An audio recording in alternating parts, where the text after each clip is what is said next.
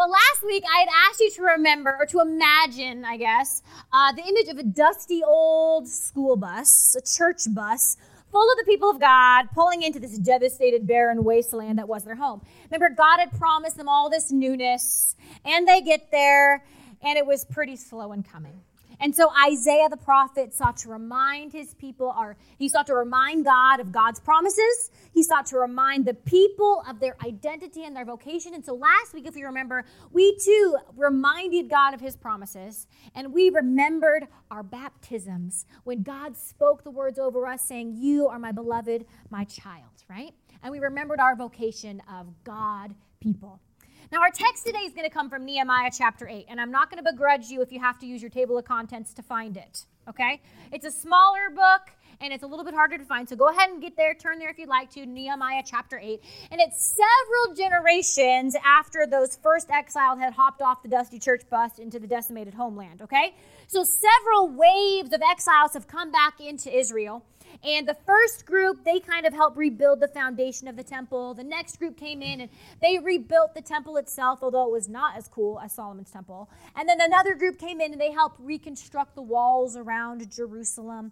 It was hard work, and they had all these setbacks, and they had cash flow problems, and they had attacks from insiders, outsiders, the whole bit that hindered God's work as they were trying to rebuild and participate in God's act of newness in them, okay?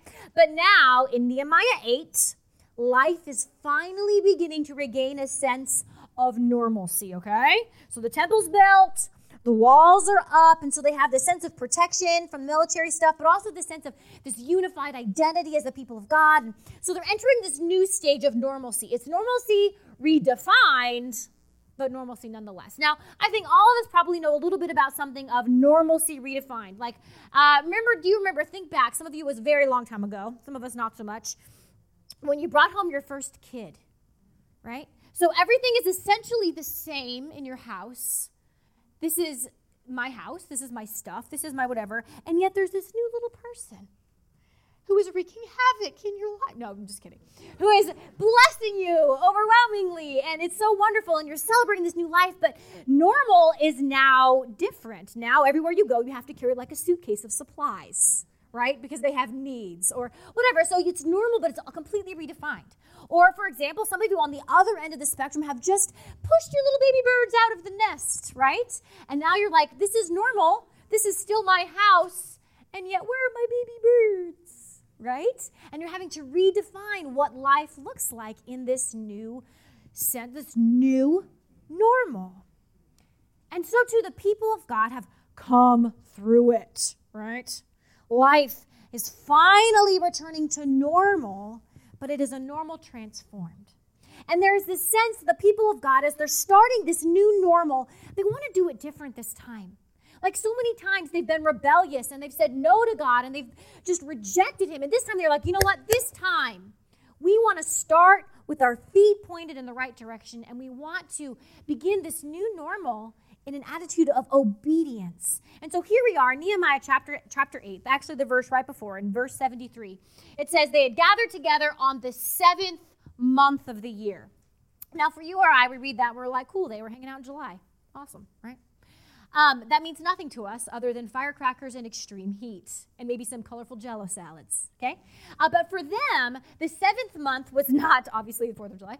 It was their new year, okay? It was when they celebrated the new year of their cycle of life and celebration. So quick poll, who in here loves a good New Year's Eve party? Like it's the highlight of your year. Raise your hand. You're like, yes. I see those 2 hands. Okay. All right. And who cannot stay awake past 10 p.m.? Yeah, right? I, for one, am not a wild New Year's Eve partier. When we lived in Sicily, it was like a really important thing where you went for New Year's Eve. It was like a social status, like if you were going to the coolest party. And they kept saying, hey, andiamo alla festa, Sarah, Veep. And then Tommy and I were like, Veep? What are they talking about? What is Veep? And then I saw the poster, and it was La Festa, la la la, a Capodanno, VIP. And so instead of saying VIP, like very important person, they just said it like a word. They were like, it's going to be so Veep. I'm like, cool, guys. So Veep. And that is just not my scene, right? I'm more like the, hey, let's eat chips and an assortment of fattening dips and play some games, right? And I literally don't care if I see the clock strike midnight. Now this year, in fact, I found a New Year's Eve countdown on Netflix. And you better believe I played that bad boy at 8:30 p.m. for my kids. Ain't no shame in my New Year's game. So the people of God, unfortunately, they did things a little differently. There were no Veep parties. There were no raucous potato drops. There wasn't even a chips and dip smorgasbord or a competitive game of dominoes, okay? They would ring in the new year by celebrating Rosh Hashanah, which was actually several days of confession and repentance that accumulated into Yom Kippur, the Day of Atonement, okay? So trumpets are blown to symbolically and probably literally awaken people from their slumber and call them to repent of their sins, to pay attention. Now, I will say that doesn't sound quite as relaxing as my chip and dip buffet, but we get it. It's a celebration of the beginning of the year, and they want to start off the year with a clean slate, having come before God and repented and saying, here I am, God, okay? So the people of God begin with this practice, to begin their new normal with their feet pointed in the right direction. So let's read together, starting in verse 73, right before. And FYI, there's like 15 really hard names to say in this chapter. I'm going to do my best, and you're going to clap for me at the end, okay? All right, just kidding, don't clap, but it is really hard to read. So the priests, the Levites, the gatekeepers, the singers, some of the people, the temple servants, and all of Israel settled into their towns. When the 7th month came, the people of Israel began being settled in their towns. All the people gathered together into the square before the water gate. They, the people, told the scribe Ezra to bring the book of the law of Moses, which the Lord had given to Israel. Accordingly, the priest Ezra brought the law before the assembly, both men and women and all who could hear with understanding. This was the first day of the 7th month. He read from it facing the square before the water gate from early morning until midday, in the presence of all the men and the women and those who could understand. And the ears of all the people were attentive to the book of the law. The scribe Ezra stood on a wooden platform that had been made for this purpose. And beside him stood Mattathiah, Shema, Ananiah, Uriah, Hilkiah, and Messiah on his right hand, and Pedaiah, and Mishael, and Malchijah, and Hashem, and Hashbaddanah, Zechariah, and Meshullam on his left hand. And Ezra, thank you, and Ezra opened the book in the sight of all the people, for he was standing above the people. And when he opened it, all the people stood up. Then Ezra blessed the Lord, the great God, and all the people answered, Amen, Amen, lifting up their hands. Then they bowed their heads, and they worshipped the Lord with their faces to the ground. Also, Jeshua, Bani, Sherebiah, Jamin, Akub, Shabbathai, Hodiah, Messiah, Kelita, Azariah, Jozabad, Hanan, Peliah, and the Levites helped the people understand the law, while the people remained in their places. So they read from the book, from the law of God with interpretation. They gave the sense so that the people could understand the reading. This is the word of the Lord. Thanks be to God. Thank you. There you go. Now, I want to pause for 1 second. We're going to read it. I actually practiced that last night, not going to lie. I practiced that in my room so I wouldn't make a fool of myself today. But I want to pause and give you a very clear image of what is happening here. The people of God have asked all of the priests to read them the book of the law, like the whole thing out loud for hours and hours and days at a time. Now, don't lie. When I read a longer than usual psalm during worship while you're still standing, you might have thought to yourself, holy cow, how long is this woman going to read, right? Don't lie, I read all of Psalm 19 today, I know. It is fascinating to me that the people asked the priests to read the book of the law to them. And not only that, but to explain it. So we're talking like double the length of time. Like, here I read it, now let's explain it. It's like this huge people-wide Bible study, okay? And it was the book of the law. Now, the law in the Old Testament, when we talk about it, oftentimes gets kind of a bad rap, doesn't it? It's often, especially from the New Testament, particularly with Paul, the law was kind of perceived to be this kind of negative thing sometimes. It's all about legalism and not being good enough to earn God's favor. But that's not how the Jewish people understood the law at all. Because to them, it was the most precious of gifts. It was God's self-revelation to them, God's very self-revealed His will for creation, his intentions toward them, what he desires for them to do, how he wants them to obey. It was everything they needed to know. Now, this isn't shocking to us. This is very normal because you and I are conditioned to expect that from God, that God's going to reveal himself to us. He's going to make the way clear. He's going to show us how to obey. But the thing is that was not the norm. And now Israel's surrounding nations around them, they worshiped other pagan gods. And I'm going to read to you for a second one of the ancient prayers that they used to pray, not the Jews, the pagans, would pray to their gods. And it's a little bit scary. May the fury of the Lord's heart be quieted towards me. May the God who is not known be quieted toward me. May the goddess who is not known be quieted toward me. O God, whom I know or don't know, my transgressions are many and great are my sins. O goddess who I know or don't know, my transgressions are many. Great are my sins. The transgressions I have committed, indeed, I don't know. The deeds I have done, indeed, I don't know. Although I'm constantly looking for help, no one takes me by the hand. When I weep, they do not come to my side. I utter laments, but no one hears me. I am troubled and overwhelmed, and I cannot see. And no one wants to say amen to that. That is the antithesis of the Psalms right there. It says, oh God, who I don't really know. I'm pretty sure something is bad, but I don't really know. Totally without revelation or understanding. And I'm kind of horrified by this prayer, frankly. Can you imagine having virtually no knowledge of your God? You have no idea what they're like. You have no idea what they value, what they do. And you have this sense that maybe you messed up because life is falling to bits.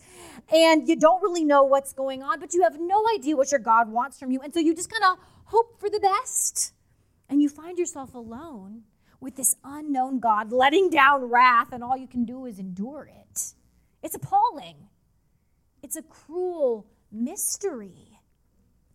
But God's people, in a world where their neighbors were praying terrifying prayers to the God they did not know, recognized the book of the law, of God's revelation, as this precious gift. And so they would say of the law, of the Torah, without the Torah, we would not know what it means to be holy and what God expects from us. For us, the Jews, the Torah is more than the stipulations of the covenant between ourselves and God. It is more than just 613 different ways to connect with our Creator. The Torah speaks into the deepest places of our soul, and it tells us where we came from, who we truly are, and where we're going. It defines our behavior, and it shapes our interaction with the world around us. Isn't that breathtaking?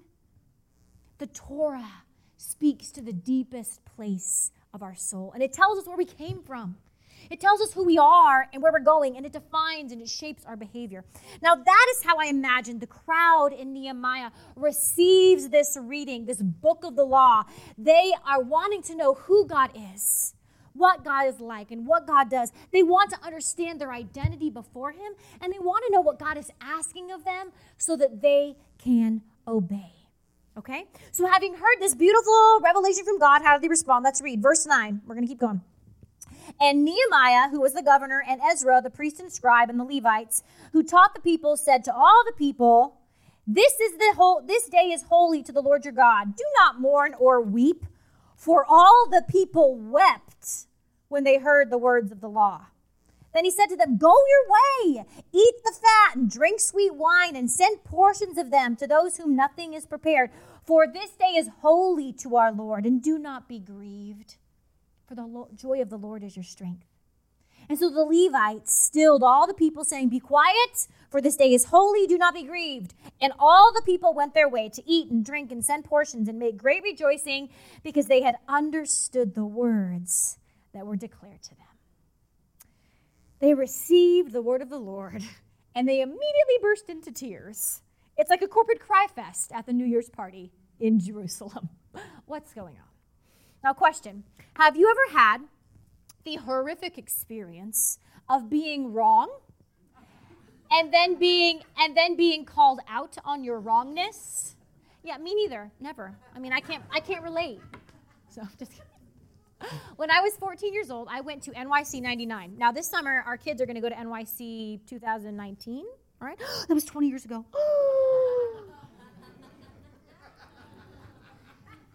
Well, I went to NYC 99, and that was the very first time I really finally heard and responded to God's whispers inviting me to vocational ministry. And I come home, and I'm like every other 14-year-old ever to walk the face of the earth, meaning I kind of only thought about myself, right? What I wanted, what I was feeling, what I needed. And in fact, the fact that I just had this big spiritual experience with God actually kind of heightened my inward focus, because my preoccupation with self, like God's calling me to this great thing, and I'm thinking about myself. And so basically, I was a super spiritual brat, to put it succinctly, okay? I'm sure I was a delight, right? Well, my mom and I, we were driving somewhere. I don't remember what we were doing. I said something snotty or made some outrageous demand. I don't remember, but all I remember is we were at a stoplight, and my mom turns and looks at me, and she goes, "Stephanie, ever since you got back from NYC, you have been the most selfish, demanding, self-centered person, and I am so disappointed." Cue the tears. I didn't even get mad because I knew she was right. I was called out on the carpet, and there was no sense hiding, right? And looking back now at my poor 14-year-old self in the minivan, my heart back then, it was so full of grief. It was so full of shame. And then now I look back at my 34-year-old heart is full of gratitude that she would love me enough to call me to something better, to drag me out of myself and point me in the right direction. And that's kind of how I imagine the people of God felt hearing the law. Their beloved law read to them, but they felt a deep, deep grief. Gratitude, yes, for the revelation, but a deep grief. Grief over all the hurt and the heartache of those lost years, for their rebellion and their sin and the separation. Grief at breaking the heart of God through their persistent rejection of his loving kindness. Grief over what could have been if only. Even when we clean out the old and we welcome in the new, it doesn't wipe our memories clean like some weird sci-fi movie. We still remember. We still regret. We still hurt and we feel shame, wishing things could have been different, that we would have chosen differently, or that those around us who have hurt us, I wish they would have chosen differently. And so we grieve. And into this teary Milu steps Nehemiah. This day is holy to the Lord your God. Do not mourn or weep. Go your way. Eat the fat, and drink the wine, and send portions to them for whom nothing is prepared. For this day is holy to the Lord, and do not be grieved, for the joy of the Lord is your strength. Simply put, stop crying and celebrate. Yes, you've done wrong. Yes, you've been hurt by the sins of others. Yes, you have walked a very long, hard road. But now, the time for regret and for shame, for guilt and the what-ifs, it has passed. And it is time to walk forward in newness of life and the joy of the Lord. It reminds me of Psalms 32. We've been talking about the Psalms on Wednesday night, and this is one of my favorites when it comes to repentance. It says, "Happy are those whose transgression is forgiven, whose sin is covered. Happy are those to whom the Lord imputes no deceit, and in whom there is no deceit." While I kept my silence, my body wasted away through my groaning all day long, for day and night your hand was heavy upon me. My strength was dried up as in the heat of summer. Then I acknowledged my sin to you, and I did not hide my iniquity, and I said, I will confess my sins, my transgressions to the Lord, and you forgave the guilt of my sin. That's good news right there. We have been confronted by our sins and our hurts of the past. We have confessed and we have allowed the light of God into the dusty corners of our hearts. And we have received that light, as painful as it has been. And now it is time to walk forward in newness of life. And so where do we find ourselves in this story of Nehemiah and the public reading of the law? I kid you not, I have read through so many sermons on this passage, and so many pastors, for their application, say, see, look at that. The people of God read their Bibles, and it worked out for them, so you need to go read your Bible. Let's pray. Right? And I'm like, what? First of all, they didn't have a Bible. They had a corporate scroll. They didn't get to pocket it in their pocket and go back to their hut and read it in the quiet space, have their little quiet time. They read together as a group, and they came to they were taught and they were educated as a corporate body. But that's not even my main beef with that particular explanation. Because this passage is not about us showing up and doing our duty and reading the Bible so God will make everything turn out okay. That is not the moral of this story. It is about God breaking into our space with his generous, overflowing, transformative revelation. For us, that revelation is not the Torah. The Torah is beautiful and it's good and it's holy, and we still read the Old Scripture, the Old Testament, the Hebrew Scriptures. We still read those. But while the Torah revealed, it could not rectify. It called, but it couldn't empower. It named our sin, but it couldn't save us from it. So woe unto us. Where is our revelation? God breaking into our life, into our world, in a way that will speak to the deepest part of us, to tell us who we came from, who we are, and where we are going. Where is our revelation? In the beginning was the Word, and the Word was with God, and the Word was God. He was in the beginning with God, and all things came into being through him, and without him not one thing came into being. What has come into being in him was life, and that life was the light of all people. The light shines in the darkness, and the darkness did not overcome it. And the Word became flesh and lived among us. And we have seen his glory, the glory of God the Father, God's only Son, full of grace and truth. John testified to him and cried out, "This was he of whom I said, he who comes after me ranks ahead of me because he was before me. From his fullness we have all received grace upon grace." The law indeed was given through Moses. Grace and truth came through Jesus Christ. No one has ever seen God. It is God, the only Son, who is close to the Father's heart, who has made him known. The Word, God's perfect, complete revelation, is Jesus, the Christ. Everything we need to know about God, we witness in the person of Jesus.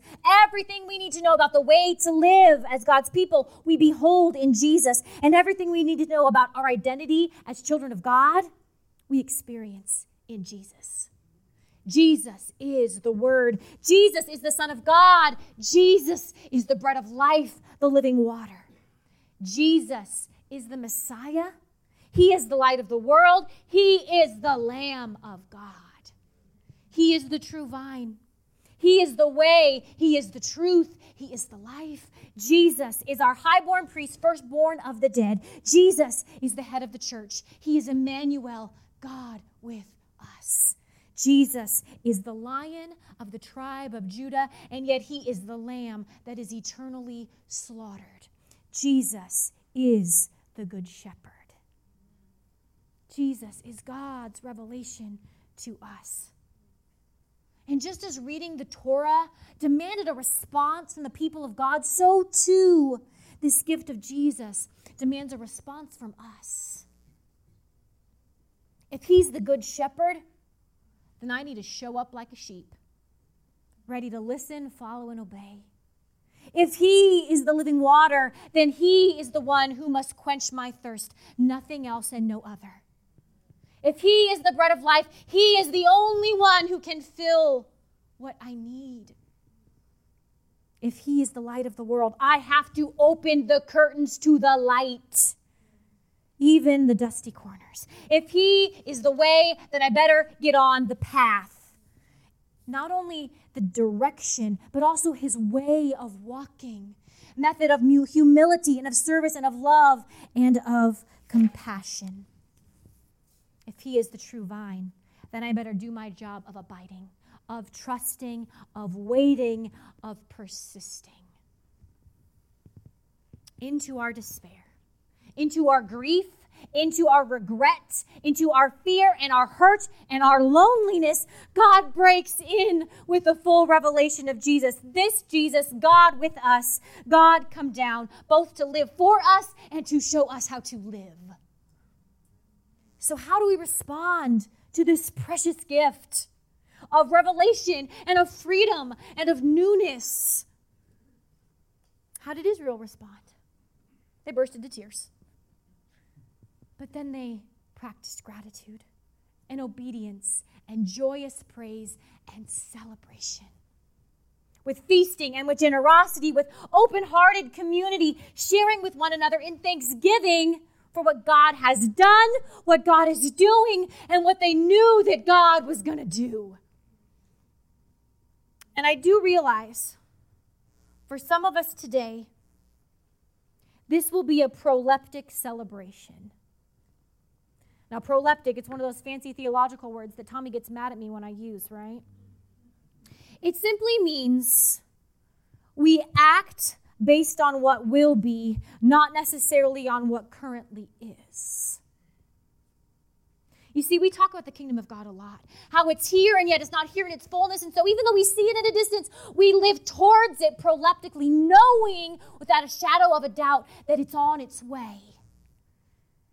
It is a radical act of trust. And so for some of us, this call to celebration can only be formed proleptically because the hurt has not yet passed. The grief and the despair and the pain is still your current experience. But lift up your eyes, beloved. Newness and wholeness and healing is on the way. It is peeking over the horizon. And so today we celebrate. With tears streaming down our faces, we celebrate. We look forward to the day when he will truly make all things new. Then I saw a new heaven and a new earth. For the first heaven and the first earth had passed away, and the sea was no more. And I saw the holy city, the new Jerusalem, coming down out of heaven from God, prepared as a bride adorned for her husband. And I heard a loud voice from the throne saying, "See, the home of God is among mortals. He will dwell with them, and they will be his peoples, and God will be with them. And he will wipe every tear from their eyes. Death will be no more. Mourning and crying and pain will be no more, for the first things have passed away." And he looked up and he said, seated on the throne, and said, "See, I'm making all things new." Today, we're going to close with a spunkier song than usual. A corporate celebration of gratitude for God's revelation. Trust that his way is the best way. And with hearts full of hope, we celebrate for the newness that is on the horizon. The words of the song that we are going to sing, it says, "We are choosing celebration. We are breaking into freedom because you are the song of our hearts. We cast aside our shadows. We trust you with our sorrows because you are the song of our hearts." So we will celebrate with joy, even proleptically, as we await him who shall make all things new. Kids, I'm going to invite you to come. Everyone, if you would stand, kids, come up. You're going to get a balloon, and you're going to help us celebrate this morning and do it right.